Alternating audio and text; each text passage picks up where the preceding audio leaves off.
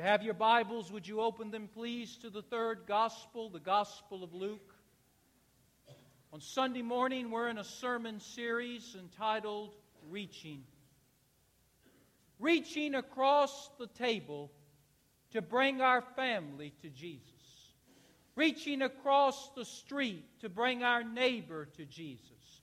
Reaching across the ocean to bring a lost and dying world to Jesus. This morning we're looking at the second message, reaching our neighbors. Reaching those in our community that make up our circle of friends and acquaintances. Luke chapter 5, beginning with verse 27. We're going to see the Master at work. And after these things, Jesus went forth. And he saw a publican, a tax collector named Levi, better known as Matthew, sitting at the receipt of custom. And Jesus said to him, "Follow me." And he left all, rose up, and followed the Lord. And Matthew made him a great feast in his own house. And there was a great company of other tax collectors and other ilk that sat down with him and Jesus.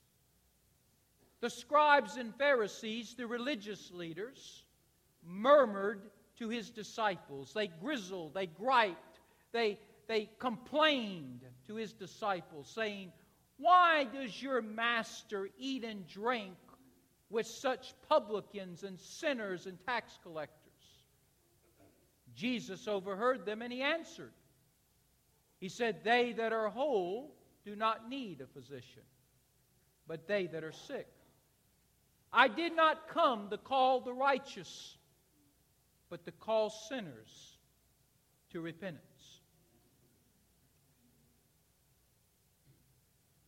The great painter, the great artist, Leonardo da Vinci, was putting the finishing touches on one of his masterpiece paintings that one day would find itself in a museum and be admired by the entire world.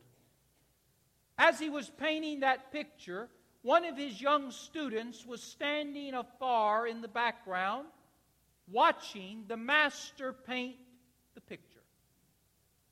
Just before Da Vinci was to finish this masterpiece, this heirloom that would one day hang in museum across the world, just before he finished, he beckoned for the young student to come forward. He told him to hold out his hand, and he put the paintbrush in his hand. And he said to that young man, that young artist, "Finish the picture. You finish it." Well, the young artist, the young man, began to stutter and stammer. He was hesitant. He was reserved. He didn't know what to say. And he finally said, but I can't. And Da Vinci replied, "But you can. You will never know until you try. You will never know till you try." Last week we stood in the background and we watched Andrew bring his brother Peter to Jesus. This morning we're once again going to stand in the background and we're going to watch the Master, the Lord Jesus, bring Matthew to himself. Now, as we stand and watch, I want to remind you of two things before we go to the text. Number one, 75%, 3 out of every 4 people who will grace the door of a church just like this one, or will come to a saving knowledge of Jesus Christ. 75% of them, 3 out of 4 of them, will come to church, will come to Christ by personal invitation. Personal invitation. You and me asking them to come to church. you and me, asking them face to face to come to a saving knowledge of Christ. Churches have got it all wrong. We've depended on revivals and crusades and concerts and special events and publicity such as TV, radio, billboard, newspapers, mail-outs. We've depended on facilities. We've depended on programs. We have depended on the status of a preacher or the status of a singer. Or we've even tried to adjust our style of worship because we, in our sincere way of thinking, but sincerely wrong way of thinking, have thought if we do these things, the play will flock in. And the truth of the matter is they don't come. And as we become more and more a post-Christ America and a post-Christ church, it's going to be harder and harder to get them to come in these doors. No matter what kind of music you have, no matter what kind of facilities you give them, no matter how much coffee you serve. Personal invitation. That's what brings 3 out of every 4 to church and to Christ. Secondly, if we're going to do the Great Commission that we've been called to do, and that's to reach our family, our neighbors in this world, we can no longer just stand back and watch somebody else do it. Each one, reach one is not just a slogan. It should be our philosophy of life as believers. When it comes to inviting people, whether it be to church or witnessing to them about the Lord Jesus, 20% of all believers do 80% of the inviting. 20%. 1 out of 5 do 80% of the inviting. They step up, they take the paintbrush from the master's hand, and they finish the work. The rest of us, quietly, approvingly, stand back and watch. The early church started with 120 people. We've got 3 times that much right here in this service. It started with 120 people, and in less than just a few years, it had thousands. Why? Oh, because they had great preachers. No, they didn't. Because they had great singers like Keith and Jason. No, they didn't. Because they had great facilities. No, they didn't have any facilities. Because they had great resources. No, they didn't have no resources.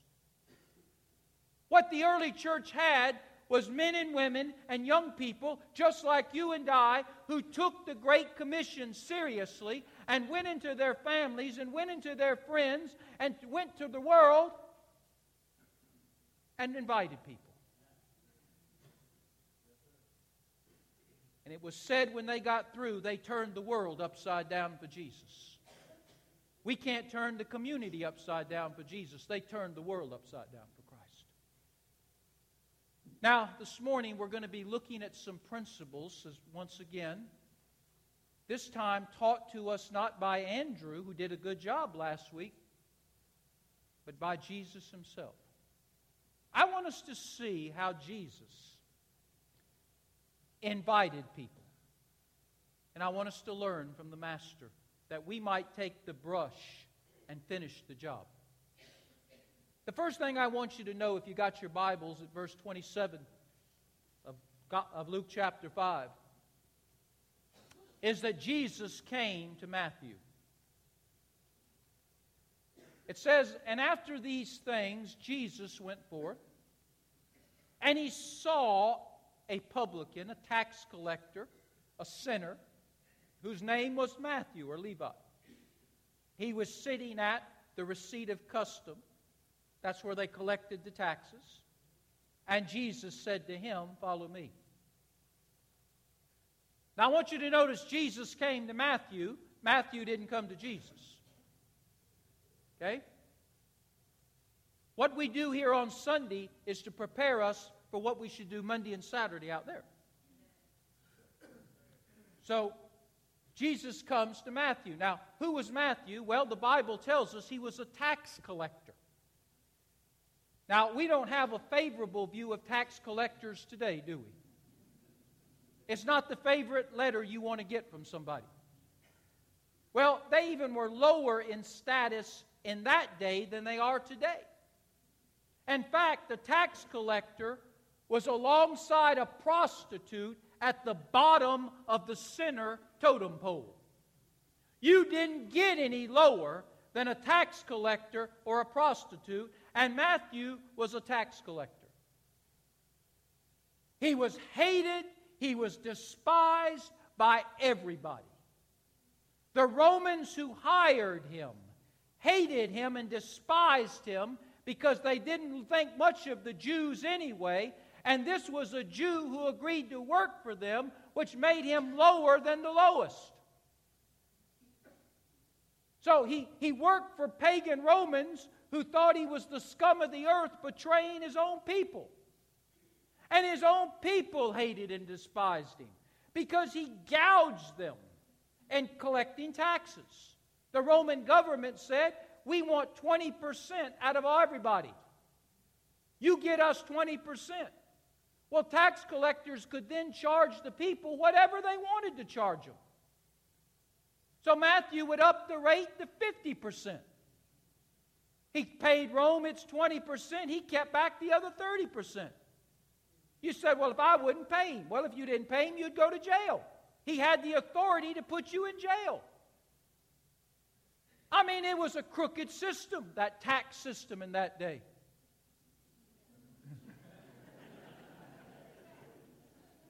Just seeing if you're listening. In fact, one historian said that tax collectors in that day were the armpits of Israel. I mean, you can't get any worse than that.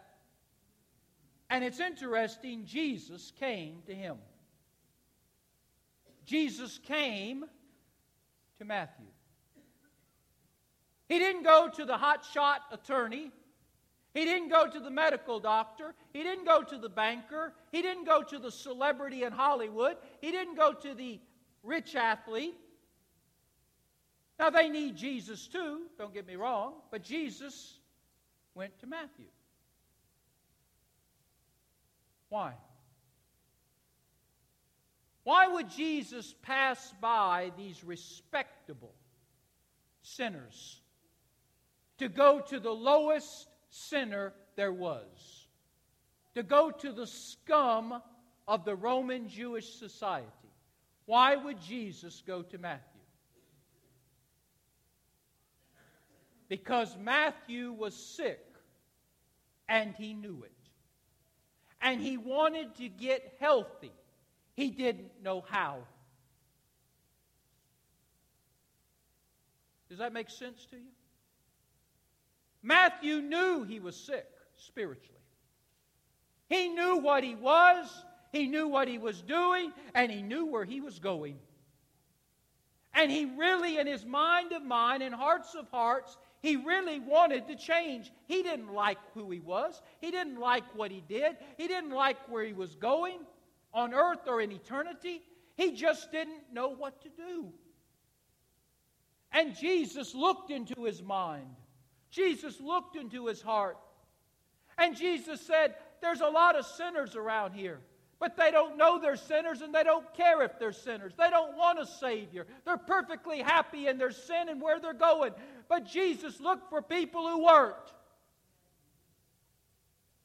And when he saw Matthew, he came to him. Those who think they're healthy don't want a doctor. But those who are sick do.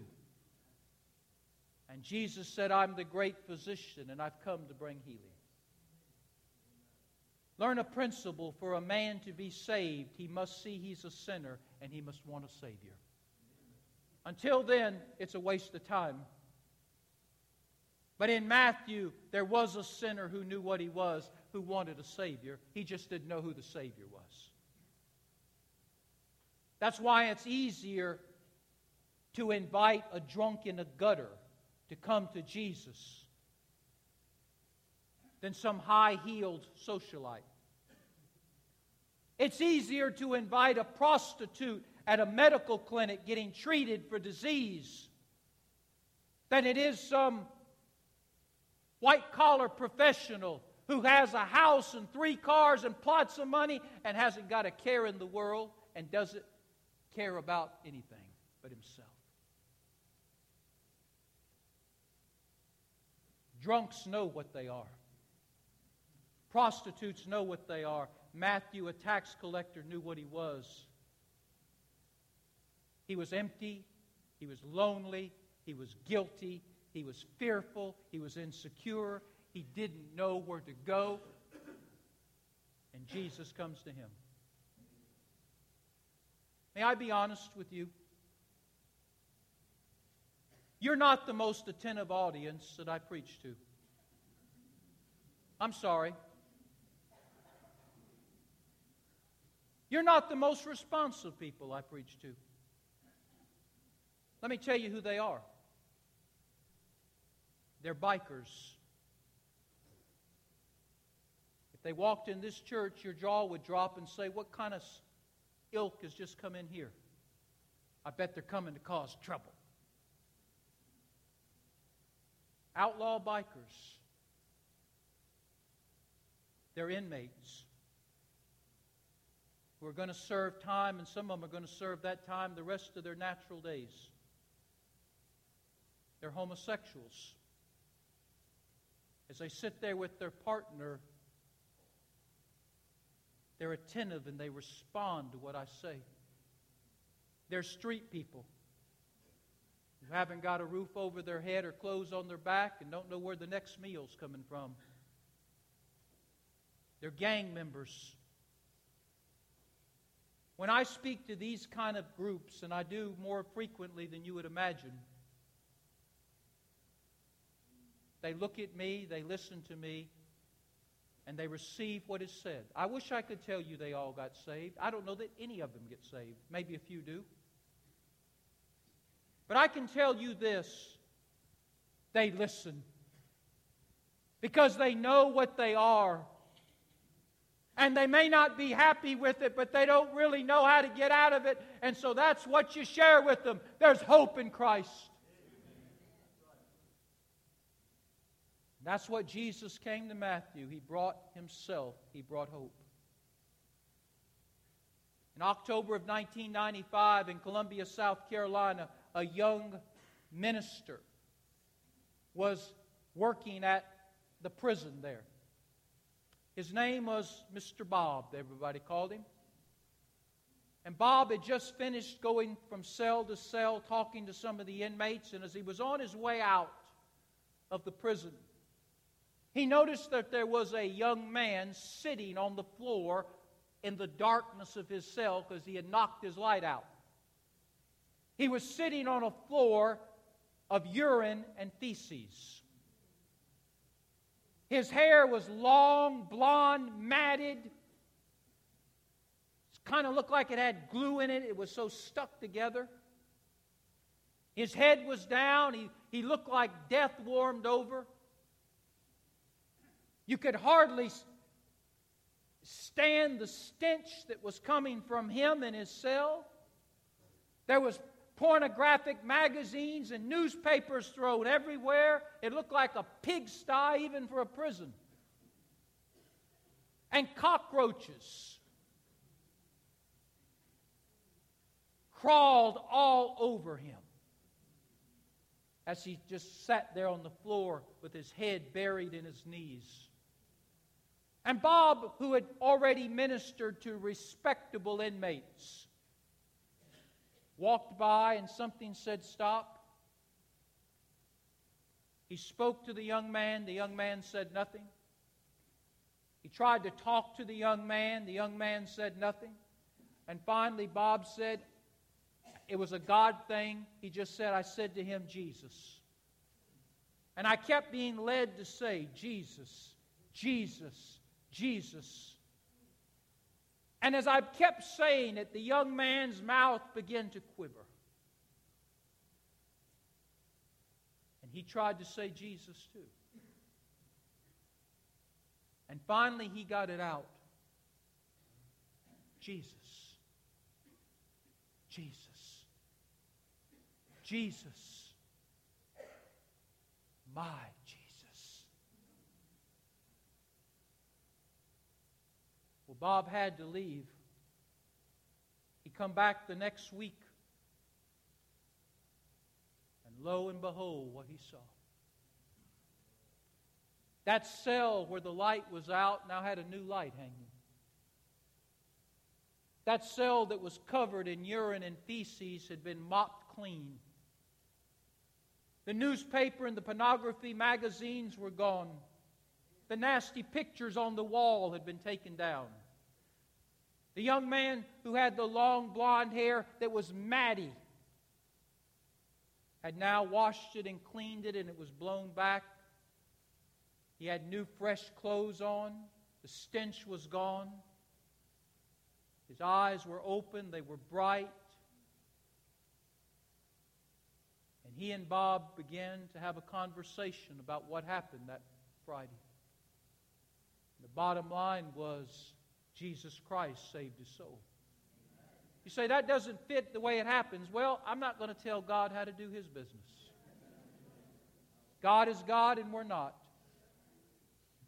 But my Jesus was enough to bring the Lord Jesus into his life. And for the next 6 years, that young man would be a dynamic witness in that prison. So much that he would get national attention. So much that even those who would execute him 6 years later wept profusely. You say, Pastor, because he was a Christian, they didn't let him go? Oh no, he had to pay for his crimes. He was a rapist. He was a serial murderer. He was unsociable at one time. He was hateful. He was even called demonic. He had a terrible past. And society said he had to pay for it, and he did with his life. But this morning, Rusty Woomer's in heaven because Bob took the time to talk to him. The scum of the prison. And he listened and responded. Jesus comes. And ladies and gentlemen, we would be wise not to pass by people that may not fit our profile of who needs him. We size up people sometimes wrongly and assume wrongly. Jesus came to Matthew. Secondly, Jesus invited Matthew to follow him. And the time was right for Matthew to say yes. Notice Jesus said, "Follow me." He came to him and then Jesus spoke. A 2-word sermon, by the way. Follow me. Say, Pastor, why don't you preach 2-word sermons? Because if I did, you'd complain. We're paying that preacher all that money for 2 words? I know how you Baptists work. Follow me. Now, I'm going to make an opinionation and speculation because it's not made from Scripture. Hope you allow me to take liberty and say this. I don't believe this is the first time that Jesus has spoken to Matthew. I believe they have crossed paths several times while Jesus is ministering. I believe Jesus has had conversations with Matthew before about following him, and I believe Matthew has listened respectfully and said no each time. I believe some of the disciples of John the Baptist have spoken to Matthew. I believe some of the disciples of Jesus himself have spoken to Matthew. They said, listen, would you allow us to bring you to Jesus? And I think Matthew, again, very politely, has said, no, I'm not interested. I don't have time for this philosophy junk. I don't have time for religion. I'm a man who's a tax collector. Money is my God. I don't need any of this.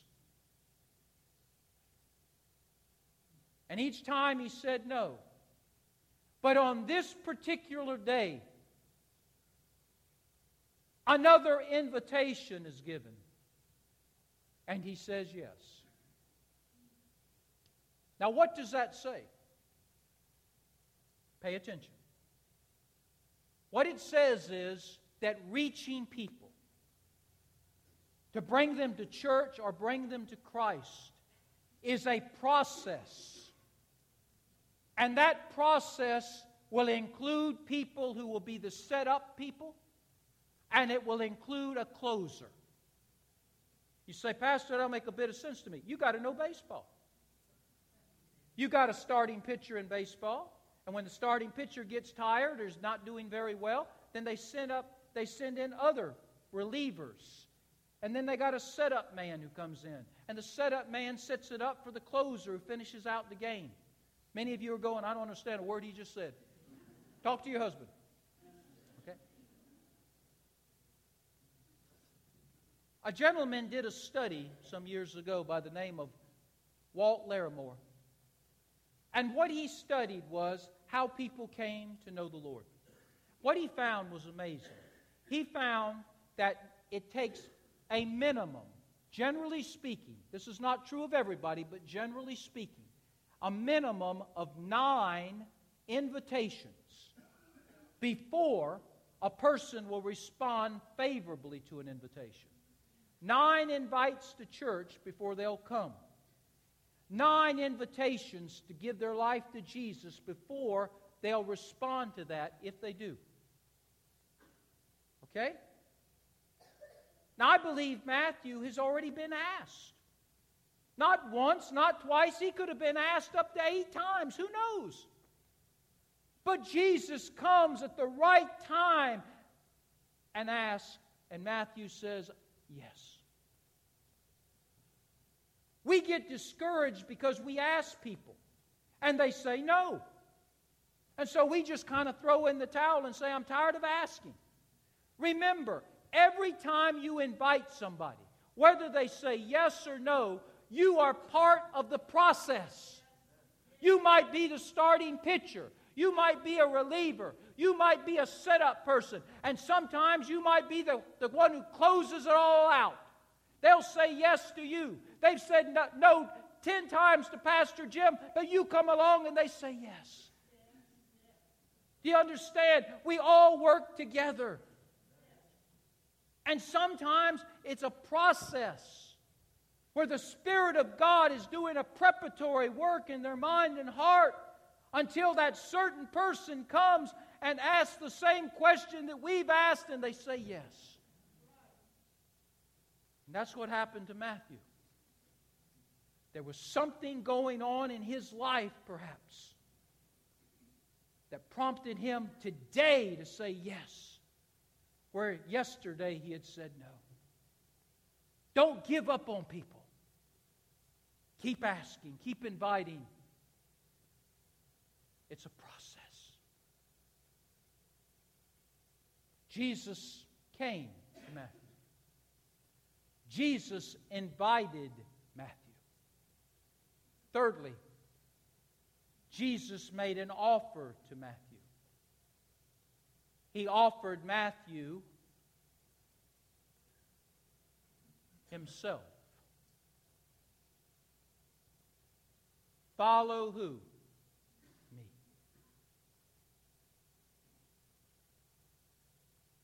You see, sometimes when we invite people, we invite them to the wrong thing and they're not interested. Jesus did not invite Matthew to embrace another philosophy. Philosophies are a dime a dozen. Everybody has one. If you don't like what's the philosophy today, hang around. You'll get a new one tomorrow. Jesus didn't invite Matthew to embrace another philosophy.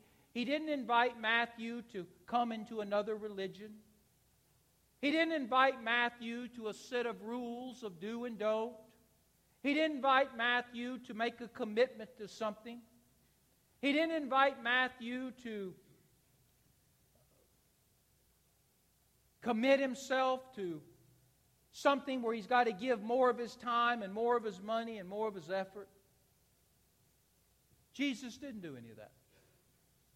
What Jesus said to Matthew is, I give you me. Follow me. And so oftentimes we get caught up in trying to invite people to things that they have no interest in. Instead of inviting them to things that they don't have no interest in, invite them to the one that has something to offer them. Jesus said to Matthew, you're empty. I am the bread of life. I give you myself. You are lonely. I will never leave or forsake you. I'm the friend that's closer than a brother. I give you me. You are guilty. I give you forgiveness. I give you peace of mind. I give you me. You're afraid. You're afraid of tomorrow, and you're afraid of the grave, and you should be. I give you me. I'll take away your fear of tomorrow. I'll take away your fear of the grave, because I am the resurrection and the life. You're insecure. I'm the rock of all ages. I don't move. I'm unshakable, immovable. I give you me. Whew.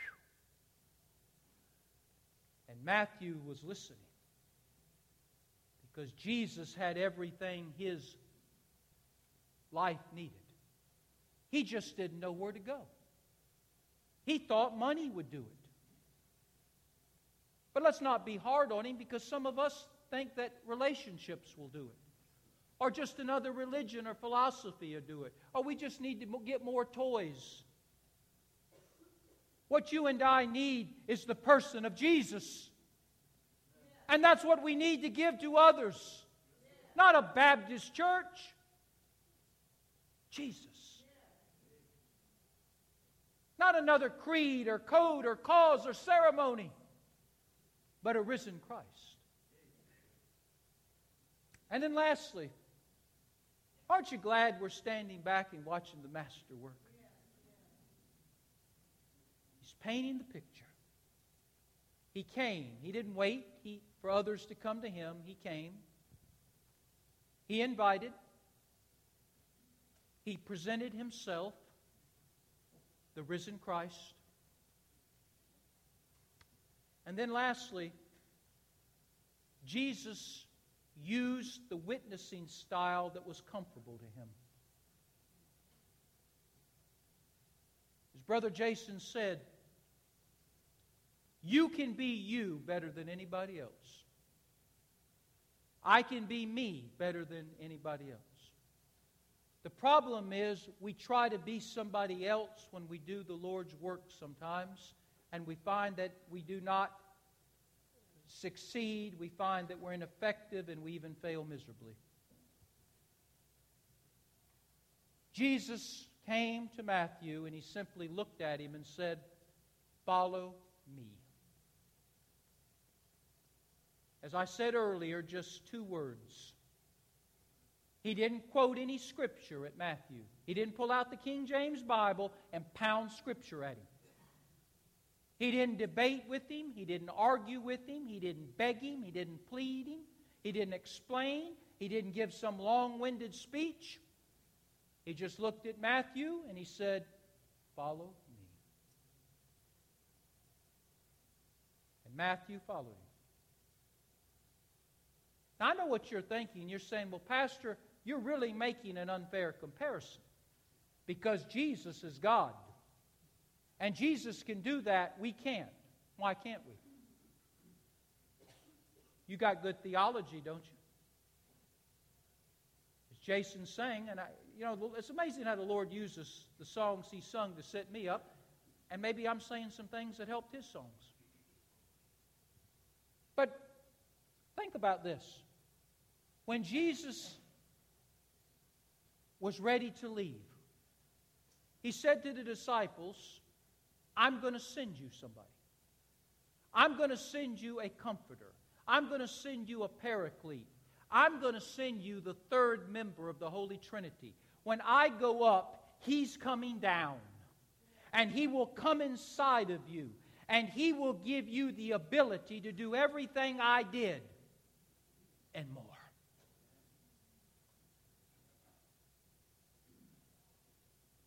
You see, whatever Jesus did, we can do. And what Jesus did was, He understood who He was, and He invited people according to His strengths. Jesus was not a long preacher. He wasn't a long speaker. He was a man who could capsulize and summarize truth very quickly. And everybody He talks with in the Bible, He does that. He simply says, follow me. He used His words. He used His charisma. What did Peter use? You know, Peter was an inviter. He was a strong personality. He was an A personality. He was an alpha dog. And Peter used that personality to invite people. He got up in people's face. He chewed on their ear a little bit. I guess it's better than cutting it off. But he used his personality, his aggressive, upfront, extroverted personality to witness. Paul used his intellect. Paul was a genius. But Paul kept up with the newspaper. He read current events. Paul could talk with somebody about sports. He could talk to somebody about politics. He could talk to somebody about history or about science. Paul was a well-learned man, and he used his intellect to witness. Peter used his personality to witness. Jesus used just a few words to witness. The blind man, what did he use? He used his testimony. He said, listen, you big shot theologians, I don't know how to explain all this. All I know is I was blind, but now I see. The Samaritan woman used her excitement. When Jesus changed her life at that well, she went back to Samaria and she was kicking up her heels. She was excited. She was like a pony in the pasture. And those people couldn't figure out what in the world's wrong with that woman. She said, come and I'll show you. Her enthusiasm was contagious and she used it. Matthew used his money. If you read on in those verses we just read, after he gave his life to Christ, he had a big party. He invited all of his tax collector friends. That's the only ones who'd come. And he used his money to pay for the party that Jesus could speak to him. Dorcas in the book of Acts was a lady who could cook, who could wash, who could sew.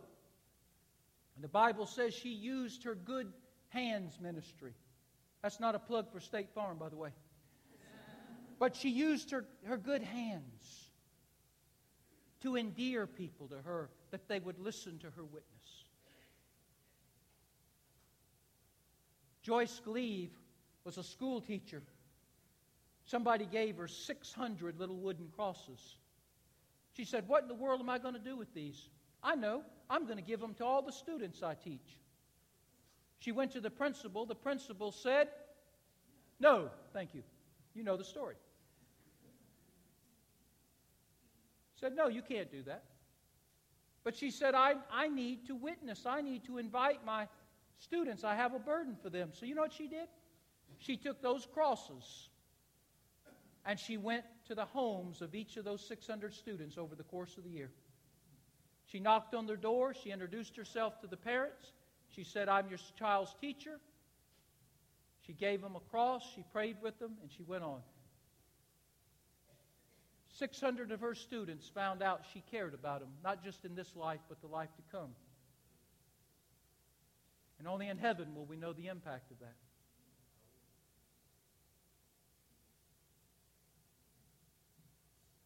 In closing, the Master is about through with the picture. History as we know it is about to end. Are you listening? You get tired of hearing this. History as we know it is about to end. What we're going to do, we better do now. The time for standing up in the background and watching is over. The Master is beckoning us to come and take the brush and finish the Great Commission that He has given us. The question is, will we say, I can't, I won't, or will we say, I will? The commission has been given. The command has been given. The power has been provided. The resources of this church are available for you to use. We've got love story tracts out there. We have the little tickets to invite people to church. The opportunity is there. Every single day we wake up, there's an opportunity to invite somebody. There's the urgency. We are witnessing the end of an age. The urgency is here. We have everything we need. We have the commission, the command, the power, the resources, the opportunity, the urgency. There's one thing we're missing. And maybe it's the most important thing. The desire. The desire. Do we really care? Do we really care if nobody comes to church in our circle of friends and family? Do we really care that many of those in our friendship circle and our family circles might be perishing at this very moment? Do we really care?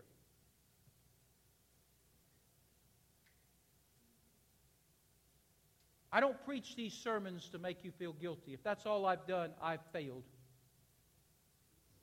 These sermons are preached to motivate you. To motivate you. To motivate me. Will we become a praying people? Will we become a reaching people? 100 years from now, when the historians write about Miles Road Baptist Church, 2015, and they have you and I, and our pictures are in the annual, what will they say about us? We prayed, and God showed us great and mighty things that we could never know or never do. That we reached out into our families and brought many of our family members to Jesus. We reached out into the community and brought many of our community friends to the church.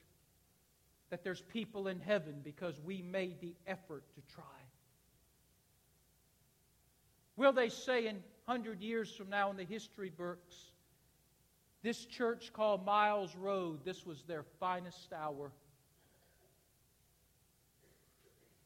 Or will they say we failed?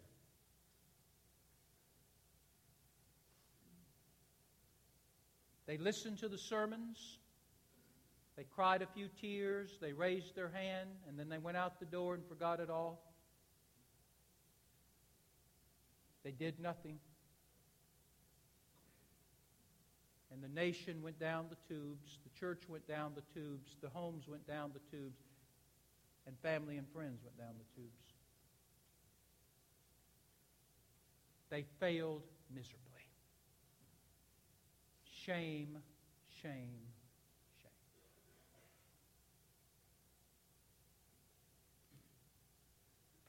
What will they say? We're making history. Each one reach one. May we go across the street and bring them. May we reach across the table. Next week will we reach across the world. Heads are bowed and eyes are closed.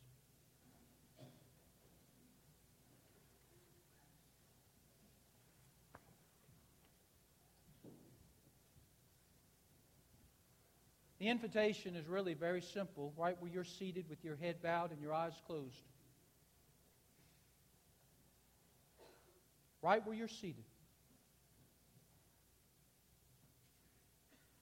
You do what you want with the challenge that's been given. I could ask you to raise your hand You've already raised your hand 1,000 times at messages similar to this through the years, and I don't know that it's really made any difference. I could ask you to get up out of your seat and come forward, and some of you would, but you've done that before too, and it hasn't really made any difference. May I ask you right where you're seated to ask the Lord to put the desire in your heart to do what you've heard. To be yourself, to take the things that God has given you as God has given them to you, and go and invite and share Jesus in some way, shape, or form. Understanding that you might be told no, but you're part of the process that will ultimately God will use to bring others to Himself.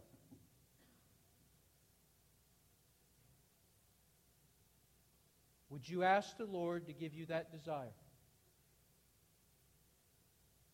Because without the desire, nothing else really matters. And I can't give you that desire. It comes by invitation and asking God to give it to you.